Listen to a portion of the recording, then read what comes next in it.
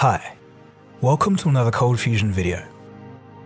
Since the dawn of civilization, mankind has always looked up at the heavens and wondered what lay beyond our planet. While most people gazed in wonder, only a select few have ever visited space. The tale of the first man to do so is a story of triumph, fame, a sad demise, and some very peculiar events. To understand what happened, let me tell you a story. You are watching Cold Fusion TV.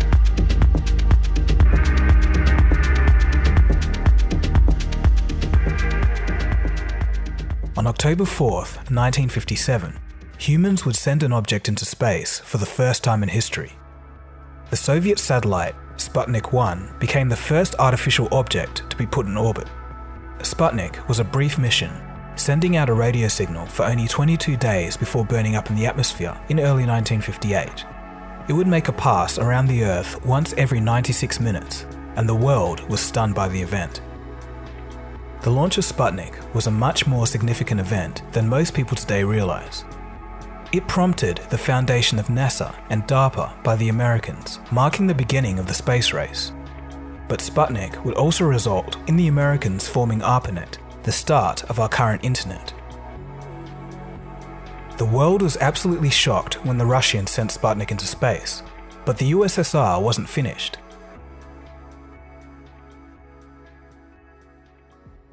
On April 12, 1961, aboard the spacecraft Vostok 1, 27-year-old cosmonaut Yuri Gagarin became the first human to travel into space. Vostok 1 orbited the planet for just 89 minutes at a maximum altitude of 320 kilometers. It was basically a cannonball large enough for one person. It was guided entirely by an automatic control system. Yuri Gagarin wasn't very talkative during the ordeal. Some of his only words were, quote, "Flight is proceeding normally. I am well." He said these words while traveling at 29,000 kilometers an hour, or 8 kilometers per second. Upon his return, Gagarin became an instant worldwide celebrity. In Russia, he ascended to legendary status. Monuments were raised, and street names were changed throughout the Soviet Union in his honor. At this time, the United States weren't just being beaten to the punch, they were being punched square in the face. To add insult to injury, in August of 1962, the Americans were beaten again. It was another cosmonaut in the spacecraft Vostok 2, this time orbiting 17 revolutions around the Earth and spending more than 25 hours in space. It wasn't until February of 1962 when astronaut John Glenn made 3 orbits around the Earth in Friendship 7. Understanding that he needed to boost his country's confidence, President Kennedy declared that the US would reach the moon by the end of the decade. We choose to go to the moon in this decade and do the other things, not because they are easy, but because they are hard. Because that goal will serve to organize and measure the best of our energies and skills. Because that challenge is one that we're willing to accept, one we are unwilling to postpone, and one we intend to win. But for now, the Russians were in charge, though later our protagonist, Yuri Gagarin, would find himself in a lot of trouble.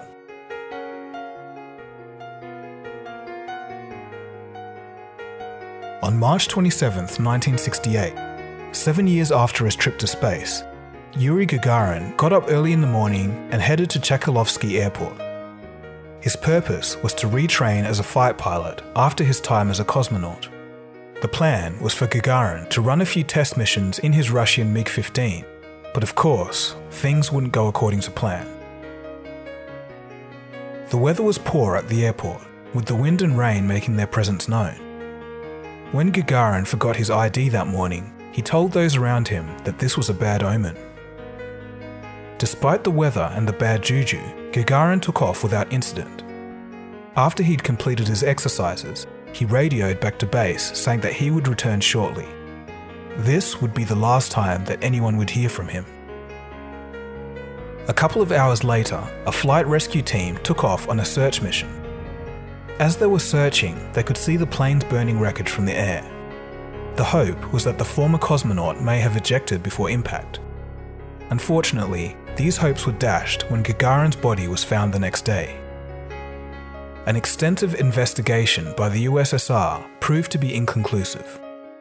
One prevalent theory was that Gagarin swerved to avoid an object, a bird or a weather balloon, and lost control of the aircraft.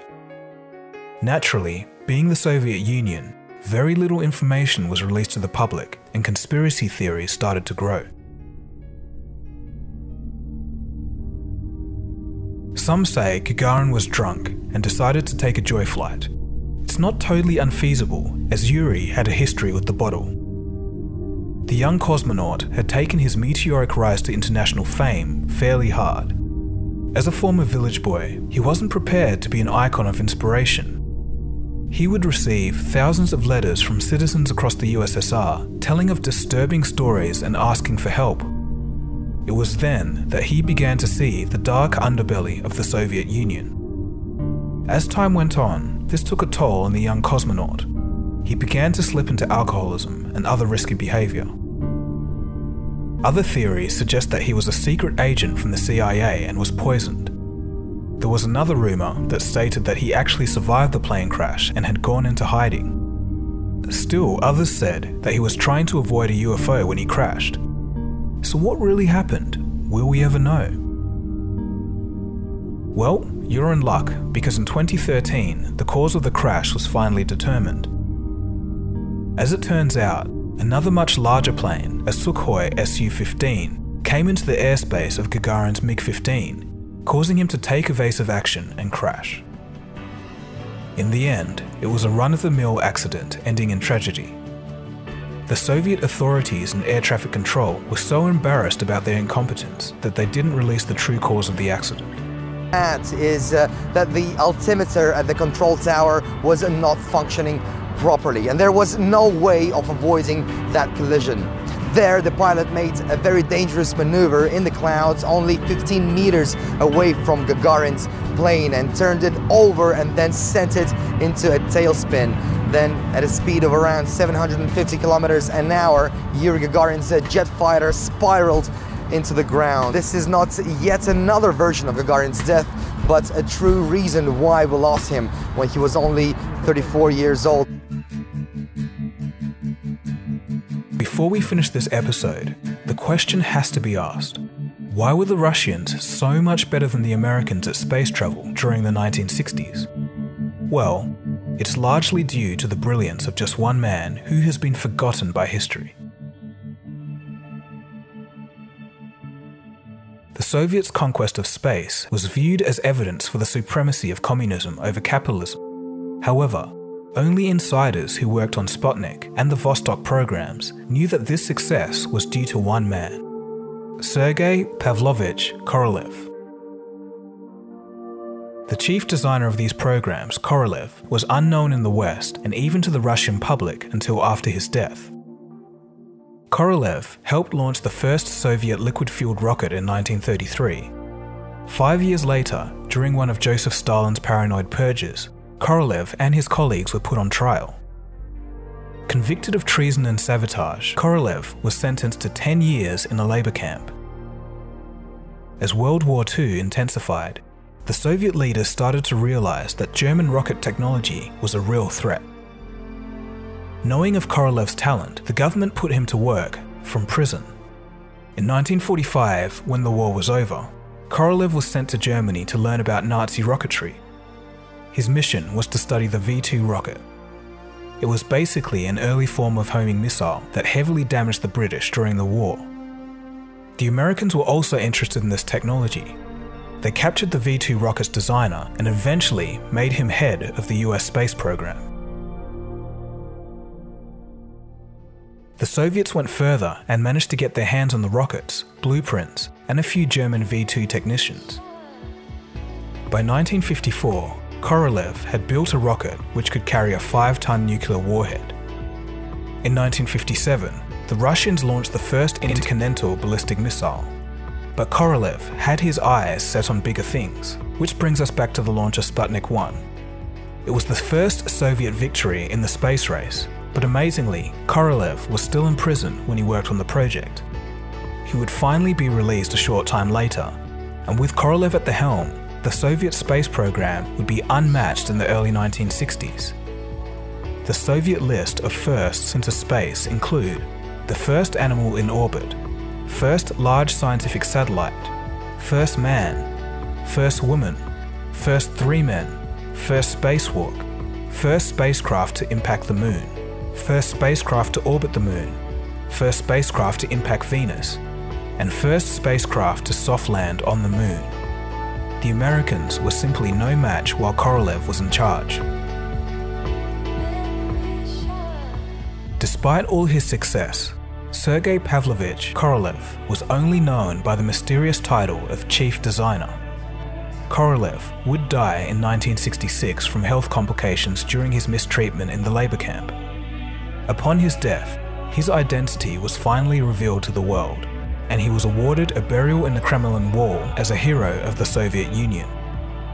As good as this was, I'm sure he would have appreciated this honor a little more when he was still alive.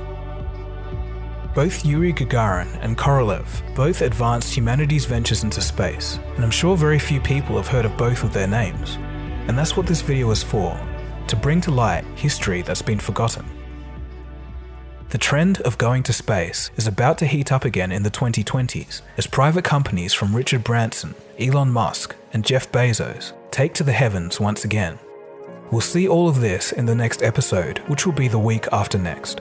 While that episode is being made, next week I'll be releasing some music which a lot of you have been asking for, so stay tuned for all of that in the coming weeks.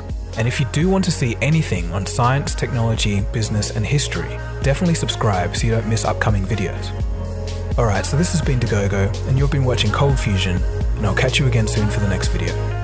Cheers guys, have a good one.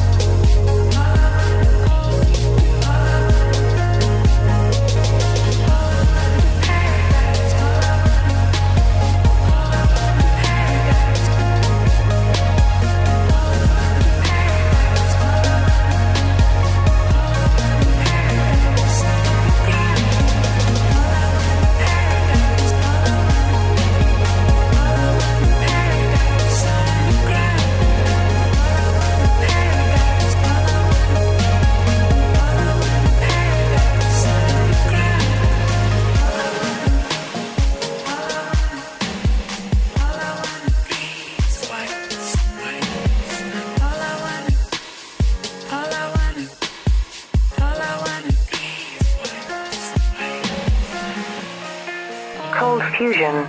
It's new thinking.